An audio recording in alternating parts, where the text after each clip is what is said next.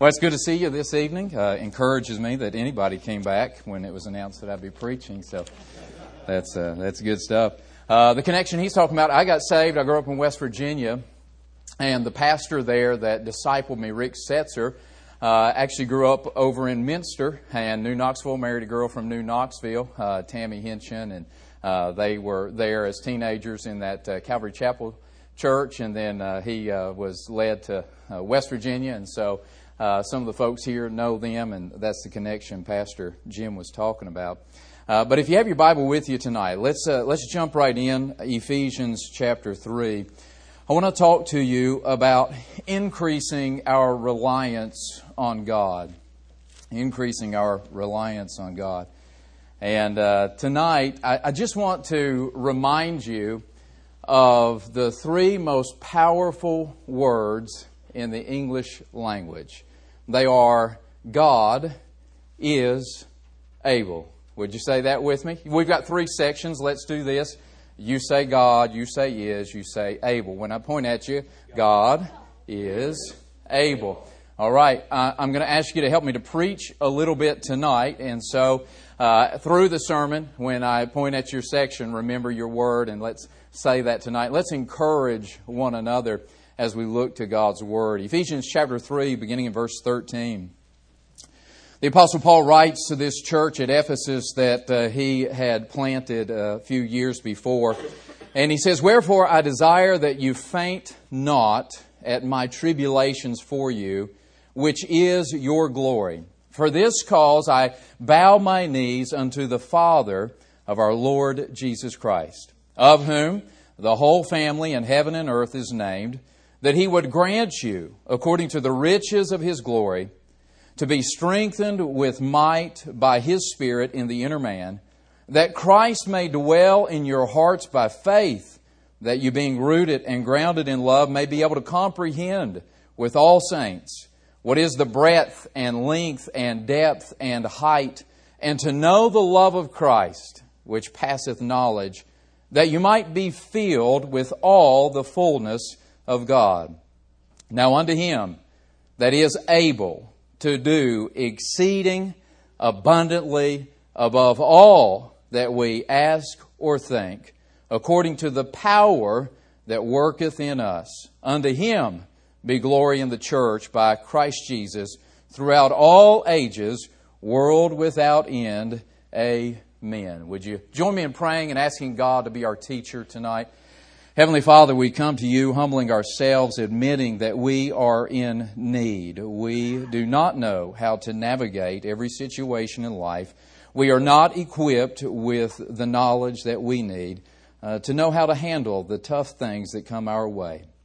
And so tonight, Lord, we're asking that You would make us teachable, that You would hold our attention for these next few moments with Your holy word, and that, Lord, we might learn from You and learn about You and discover again, afresh and anew, that You are able to see us through every circumstance, every situation that we face. And so, Lord, I pray and ask that You would use me to be Your mouthpiece. Fill me with Your Holy Spirit. And Lord, I just pray and ask that I'd represent You rightly and accurately this evening. In Jesus' name, amen. You know, while we realize that those may be three of the most important words in the English language, we have to remember that it takes more than just saying those words. You can go through life and just say God is able and really not experience the power of God. It requires belief. And so many things in the Christian life are this way. And sometimes we may ask, well, how does that make a difference? And I would say, well, how does it make a difference in your salvation, right? The Bible says the devils believe and tremble that there are those who can say that Jesus Christ died on the cross for their sins, but until we believe it, it doesn't have an impact on our life. And so I would say that there are many Christians who can say God is able, and they can second that, and they can echo that, and they can affirm that, but we don't always believe it. And I think one of the challenges is that we learn at an early age that we are not able to do a lot of things. You know, I have kids at different stages of life, and so Jack, my oldest, 13, he's almost 14. Wyatt's 11, Cooper is 7, and I cannot begin to count the times that I've had to say to my kids, you can't do that. Right? Any parents here ever have to say that to your kids? You can't do that. And it's not just because I, don't want my children to have any fun, although parents don't want you to have fun. We really don't. That's why we tell you not to do. No, I'm just kidding. Oftentimes it's because they don't have the ability to do it, right? Hey, Dad, can I shoot your AR-15? No. You're not able to do that, That's beyond your ability. We're not going to turn you loose with that. And so, as kids, we get conditioned to hearing that we're not able to do things, right? My son, Cooper, the youngest, he could really just stand up and give testimony to that tonight because he's got two older brothers, who are able to do a lot more things than he is. And oftentimes we have to say, Cooper, no, you can't. You're not able. You're not big enough. You're not old enough. So just think about that for a moment.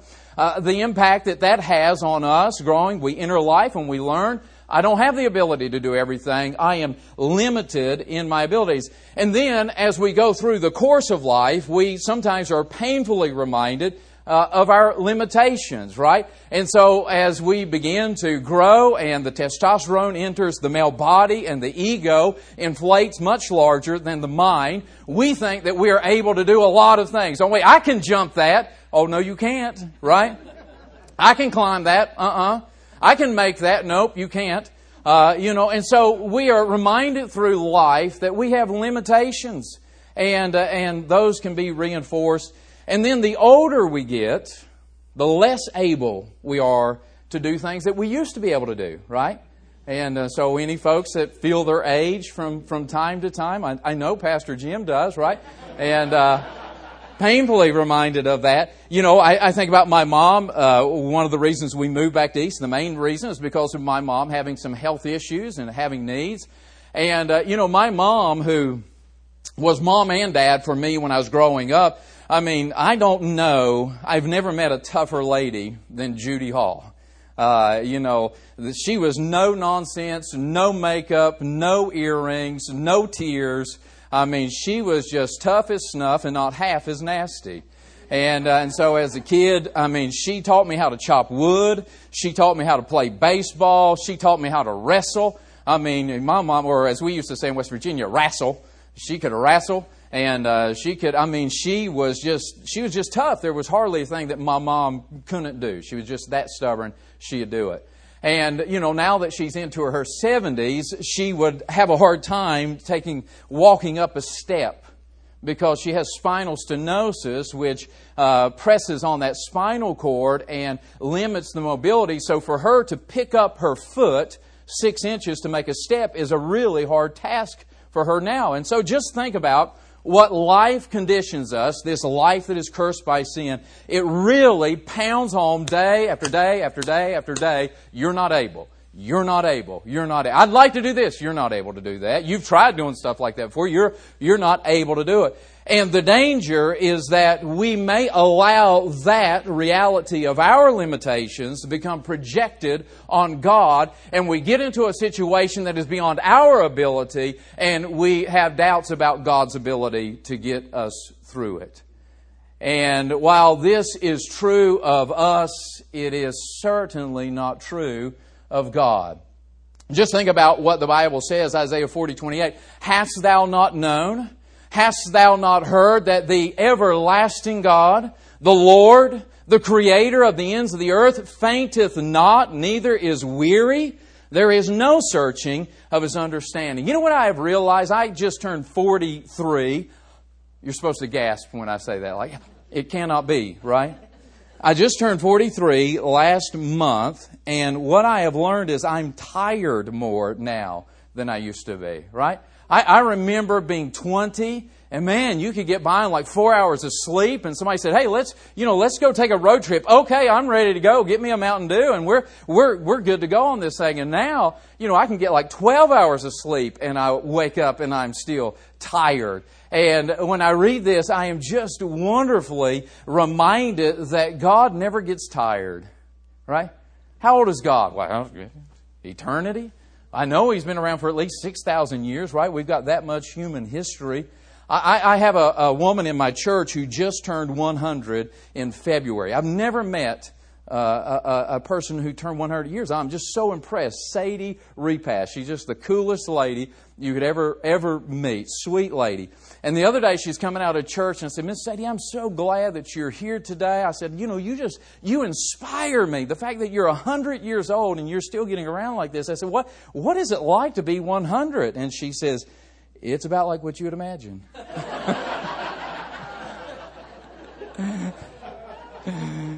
And I have to tell you, I have no desire to make it to 100. I am just, if 43 feels like this, I cannot even imagine what triple digits feel like. And so here's God. He is eternal, but He doesn't get tired. He doesn't grow weary. Isaiah 59 says this, Behold, the Lord's hand is not shortened, that it cannot save, neither is His ear heavy, that it cannot hear. And so all of those things that affect you and I and remind us of our lack of ability have no effect on our God, on our Creator, on our Redeemer. Remember what Jesus categorically declared about the ability of God. He said, with men it is impossible, but not with God, for with God all things are possible. And so those limitations that bind you and I have no binding effect upon God. The fact is that we all have limitations as humans, and those limitations are accentuated in trying times. Amen. And so when we go through something difficult, we are reminded about how limited we are, right? When the medical diagnosis comes in that somebody in your family that you love has cancer, you're reminded, I don't have the ability to help. I don't have the ability to fix this problem. I don't have the ability to change that. When we hear about a heart attack, we're reminded, I don't have the ability to do anything for Dalton's dad. The death of someone, how do we do that? That's one of the hardest things as a pastor, is to stand with a family who has lost someone that they love, knowing I don't have the power to do anything right now to change what you're going through or to change how you feel. And if we don't remember that God is able to do what we cannot do, we will become disillusioned and hopeless. You see, this is the real danger to God's people. As a matter of fact, this is what precipitated part of Paul's writing this section of Scripture to the disheartened Christians at Ephesus, because he wanted to remind them just how able God is. Did you notice verse 13? Wherefore I desire that you faint not at my tribulations for you, which is your glory. Why did Paul go into this description of the ability of God? It's because the people at Ephesus were a little bit distraught and upset because of what they knew Paul was going through. And so think about the Apostle Paul. I mean, this guy's like the superhero of the New Testament church. I mean, he's the one that goes into a town, gets beat down, gets back up, preaches the gospel, and keeps on going. And so those people who have seen Paul and experienced his ministry and know how God is using him now have heard that he is locked away in prison and that he is confined, and they are disturbed by that. And Paul says, look, I don't want you. I don't want you to faint. I don't want you to pass out, to give up because of the things that I'm going through. And so he went into this description of how able God is. So what kind of power is this? Well, that Greek word that's translated able in verse number 20 is the dunamai. It's the verb form that means to have power. And then the noun form of that word is used a little later in the verse. It's dunamis, and it's translated as power in the second half of the verse. So able and power is the verb form and the noun form of the same word, and it indicates what kind of power it is. Now, some people have described this as explosive power because it's from that root word that we get the English word dynamite, right? And so dynamite, dunamis, it's that connected word. And so I've heard people describe that and say, what kind of power does God have? He's got dynamite power. You know, you take a stick of dynamite and you can move things that you can't move with your bare hands, right? I mean, you ever been around that stuff? It is awesome. It's like firecrackers on steroids. I mean, you can blow rocks out of the ground. You can remove stumps. You can fish with it. I mean, I'm telling you, it is powerful, powerful stuff. And so some people use that word, but here's the problem with that. That is reading back into the Bible something from contemporary life. Did they have dynamite in the Apostle Paul's day? No. No, they did not. And so it's not dynamite power. That's not what the author's intent was when he wrote this. He was not writing that saying, I want them to think God has dynamite type of power. And so the burden of the Bible student is to search the Scriptures and say, what kind of power is this power? And the best description of this power, you ready for this? The best description of this power is this: resurrection power.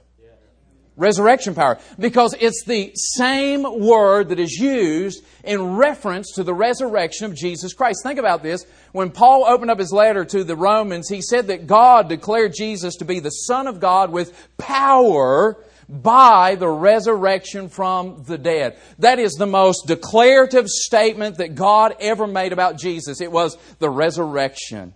What a power that is. That is a power that exceeds all human power. You and I have lived long enough to know that when somebody dies, they don't recover from that. That is a power that is beyond our human abilities, our medical abilities, our technology abilities. It is a power that belongs only to God. It is resurrection power. As a matter of fact, when Paul wrote to the Philippians, he said that I might know Him and the power of His resurrection. And so here in this text, this power, this ability of God that exceeds our imagination is resurrection power. It is the power that can bring life out of death. We're talking about the power that defeated death, conquered hell, and raised Jesus to life again. That's power, isn't it? I mean, that's better than dynamite power. That is resurrection power. And here's the most pertinent part of this power, and that is that it acts on behalf of the believer. Right? It's one thing for me to say, I believe that God has the power. And I can look out the window and look at the sky and say, I believe that God had the power to make that. And I can look at the trees and say, I believe God had the power to engineer that and to design that and to plant that and to make that happen. I can catch a glimpse of the ocean and say, I believe that God had the power to make that. But it's a whole different ballgame when we say, I believe that God's power acts on my behalf. Right? That changes everything. Amen. So the resurrection power of God is available to us, and it is active in us. But that's hard to believe. Right? That gets back to the difference between saying it and believing it. Well, I believe God has the power, but do you believe that power is active in your life and on your behalf? You say, well, it doesn't feel like it. Right? That's the problem I have. It doesn't feel like it. I believe that God is powerful. I believe His Word when it says His power will act on my behalf. But man, it really doesn't feel like it when I'm going through difficult times. When I'm on my knees and I'm praying and I'm saying, God, help, I'm not able to do this. There is something inside of me that rises up, that questions if God's power is acting on my behalf. And so this is where I'm going to need you to help me preach when I signal you. Because the fact is, that is not a problem that's unique to me or to you, but that everybody in God's Word that He used had the same doubts. Have you ever noticed that? I mean, just read through the Bible and look at every one of those men and women that God used, and every one of them expressed doubt about God's ability to use them. Right? Their doubt wasn't really in God, but their doubt was in that they could be used by God. And I really believe that this is one of the things that keeps the majority of Christians inactive in the church today. It is that doubt that God could actually use them to do His work. How about this? Abraham was not able to father a nation. Was he? Remember, Abraham was 75 years old. His wife was 65 years old. And God gave him a promise. I'm going to make out of you a great nation. I'm going to multiply you like the stars of the sky, like the sand of the sea. And Abraham's like, really? Because I'm 75 and I don't have any children yet. You say, how do you know that Abraham had doubts about that? Because him and Sarah decided to use a surrogate. Because Abraham and Sarah didn't think that God was able to fulfill His promise. And even though Abraham wasn't able, who is able? God is able. Did He prove that in Abraham's life? Yes. He gave him a son, and that son had a son, and that son had 12 sons. And then they began to grow and to multiply into a nation of people. How about Jacob? Jacob wasn't able to face his brother Esau, whom he had cheated out of his birthright. Do you remember? He went away for 20 years, and then God called him back to his homeland. And as he was going back, his greatest fear was in facing his brother Esau. I can't face him. I mean, he will tear me apart. As a matter of fact, he divided up his herds, and he sent them in front of him, and he sent gifts trying to appease Esau. And then he was so scared by this that he even divided up his family, and he put the ones that he valued the most closest with him. And he sent the other people ahead of him. Why? Because Jacob wasn't able to face Esau. And by the way, that was Jacob's fault. Amen? That was a mess of Jacob's own making. He's the one that chose to do it in his own power and not to follow God's plan for his life. And he severed a relationship and he wronged his brother. And he is the one that got himself into that mess. But you know what is so good? The mess that Jacob couldn't get him out of, somebody else was able to get him out of it.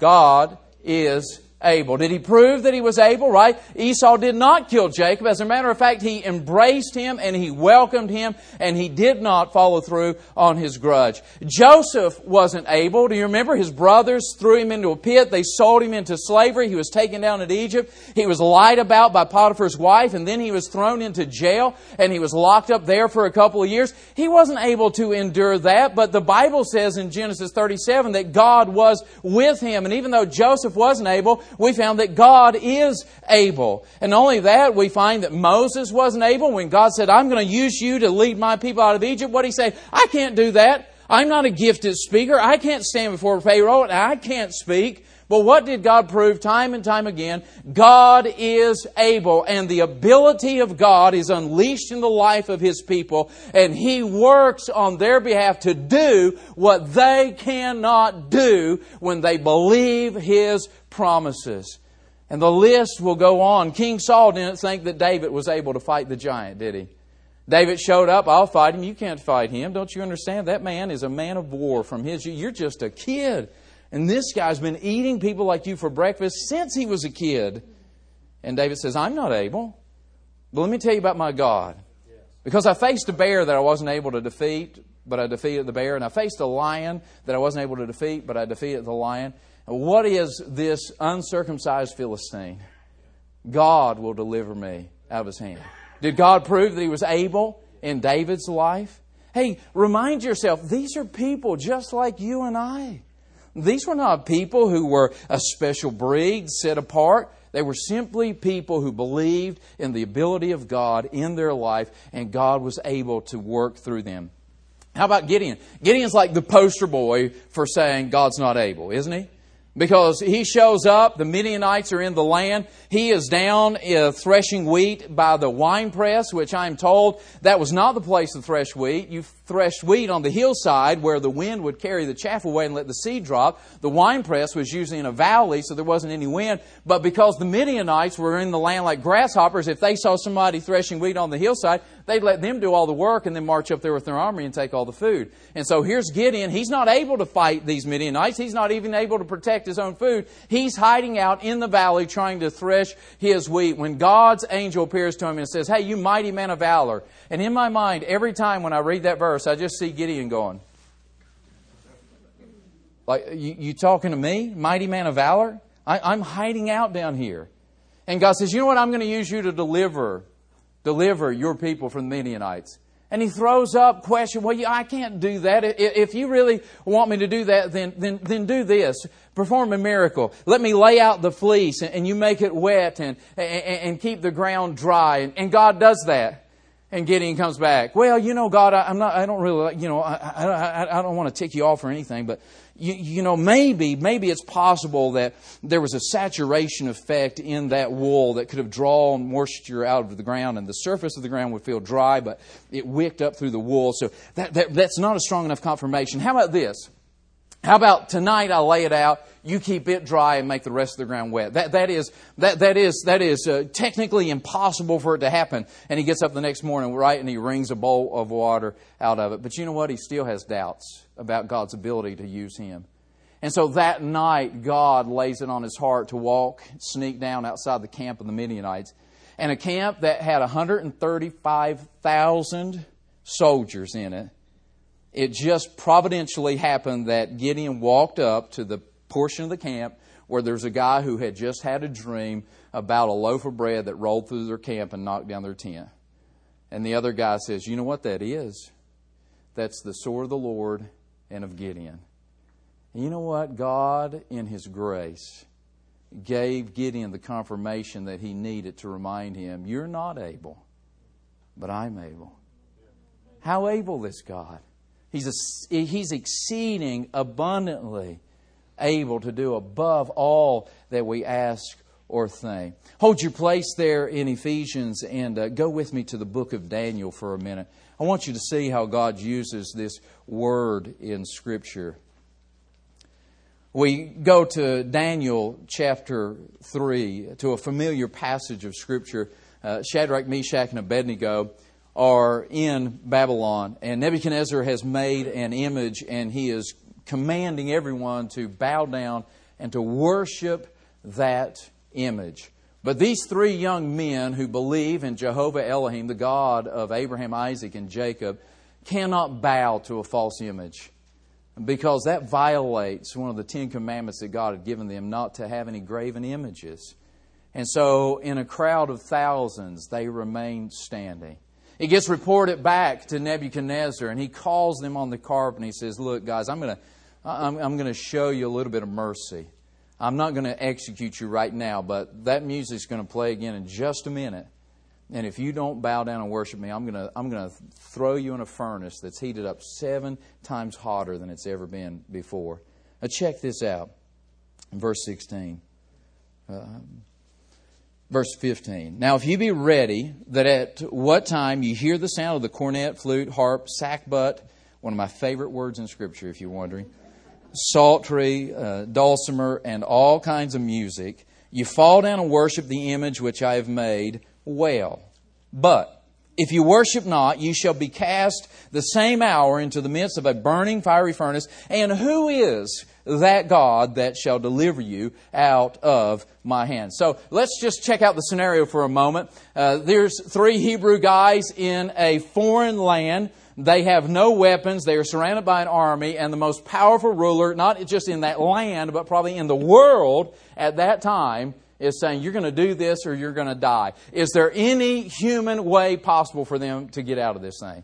No, they can't fight their way out. They can't talk their way out. They can't run their way out. It is beyond their ability. But notice, verse 16, Shadrach, Meshach, and Abednego answered and said to the king, O Nebuchadnezzar, we are not careful to answer thee in this matter. Hey, we don't have to think about this for 1 second.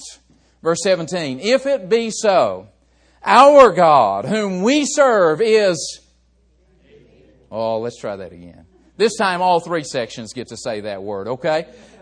Here we go. If it be so, our God, whom we serve, is able to deliver us from the burning fiery furnace, and He will deliver us out of thine hand, O King. Isn't that a terrific statement? These 3 young men knew that they didn't have the ability, but they believed in the ability of their God. And they said, look, we don't have to think twice about what we're going to say to you. We cannot bow.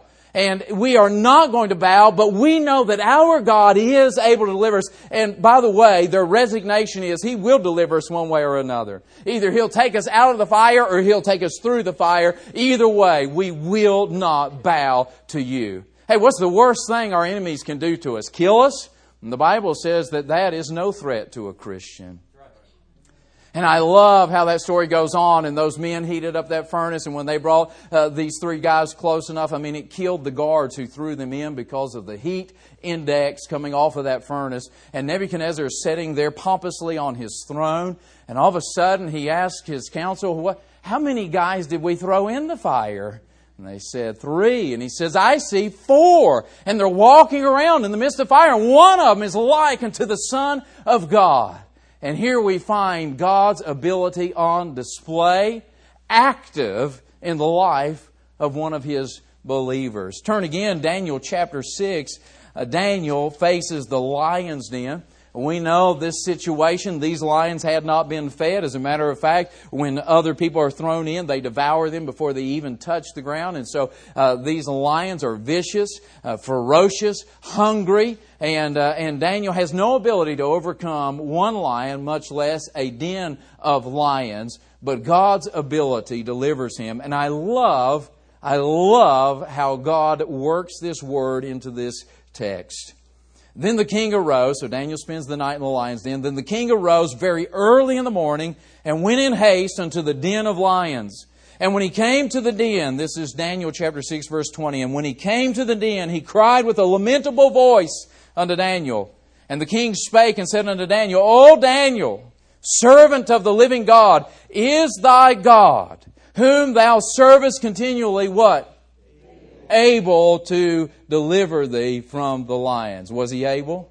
He was able. God is able.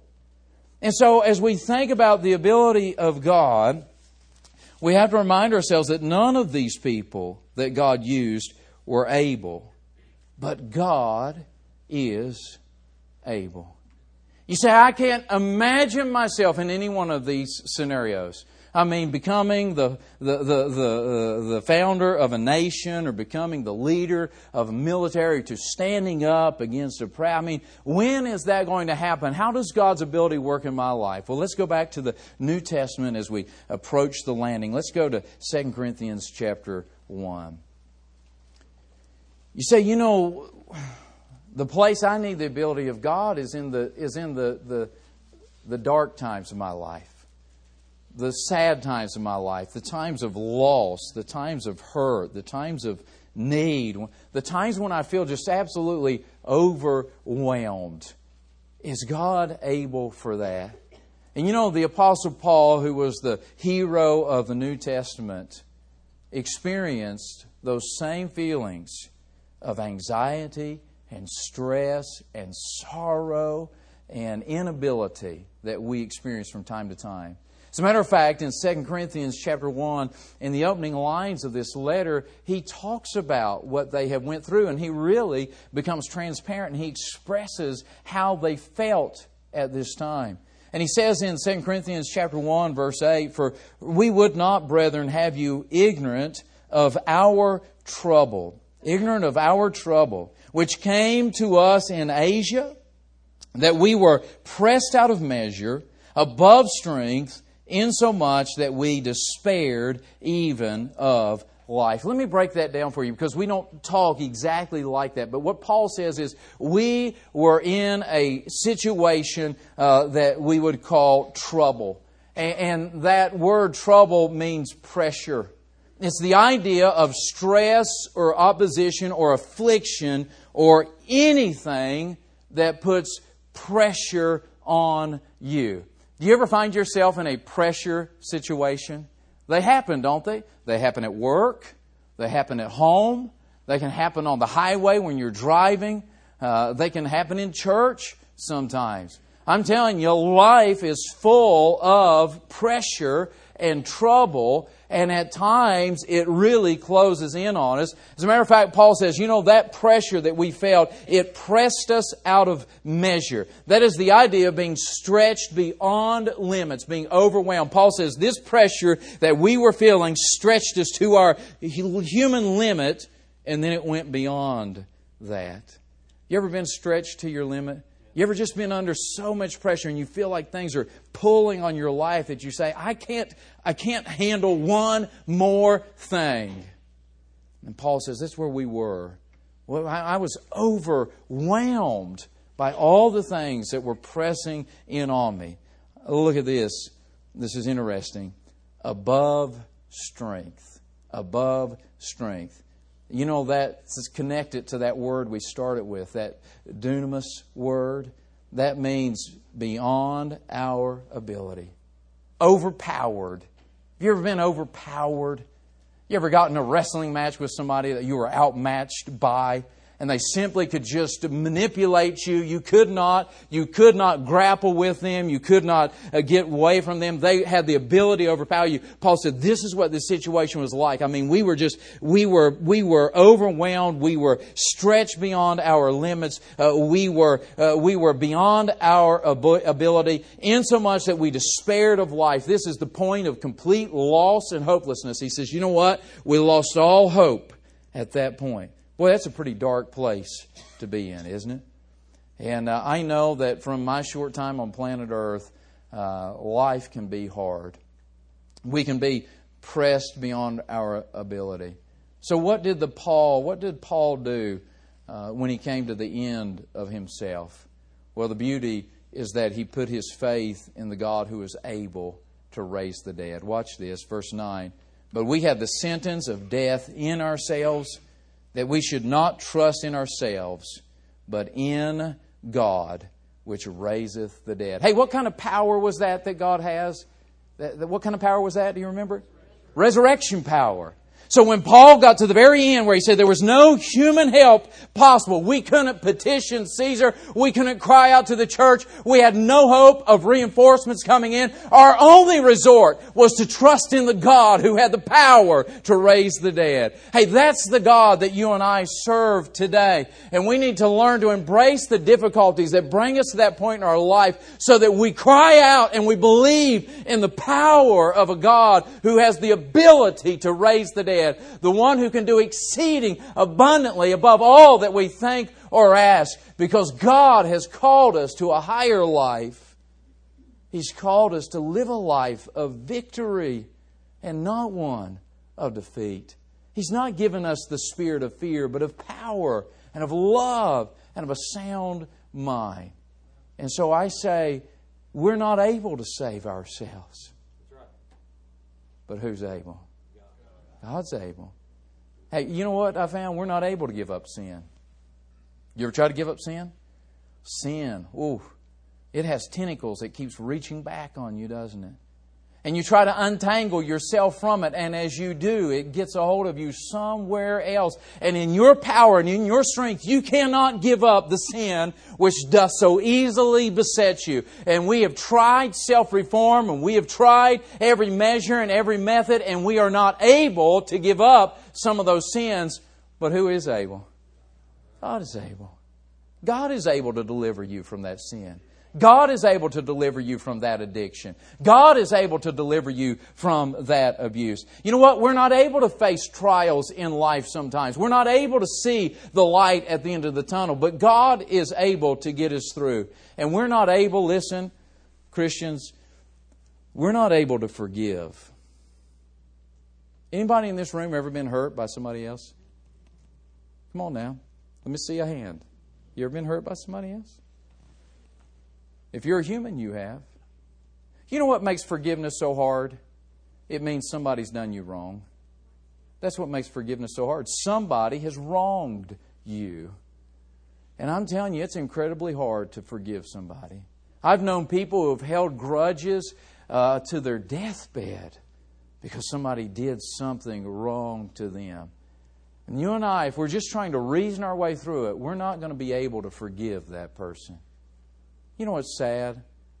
Is that in churches, people whose whole lives are predicated on the forgiveness of God, sit in their pews Sunday after Sunday holding a grudge against somebody else across the auditorium. I will not forgive that person. You won't believe what they said about me. You won't believe what they did to me. You won't believe what they did. Let me tell you something. You'll never forgive them in your own power. You don't have the power to forgive. But God does. And God is able to help you release that person from that grudge, from that bitterness that you've been holding on to. And so tonight, I want us to increase our reliance on God. Stop relying on yourself. You are not able. The best of us are not able to do the things that we need to do. But God is able. Would you bow with me? As we bow our heads and close our eyes tonight, we do this to give each other a little bit of privacy so that we can respond without embarrassment to what God has said. And I don't know what you're dealing with tonight, but I have no doubts that there are people in this room who could identify with what Paul described as being under pressure, being stretched beyond your limits, being overwhelmed and overpowered and losing hope. And I want to remind you that your God is able. You say, how able is He? He's able to do more than you can even imagine or ask. So won't you come tonight and ask Him to do what you can't not do? If that's you here tonight, and there's something you cannot do, you've been struggling with it, now would be a good time to come and get the power of God on your life. As we lay aside our ability, as we admit our own inability, we open the door to God's ability and power in our life. Whatever it may be, I invite you to come as we sing this hymn of invitation.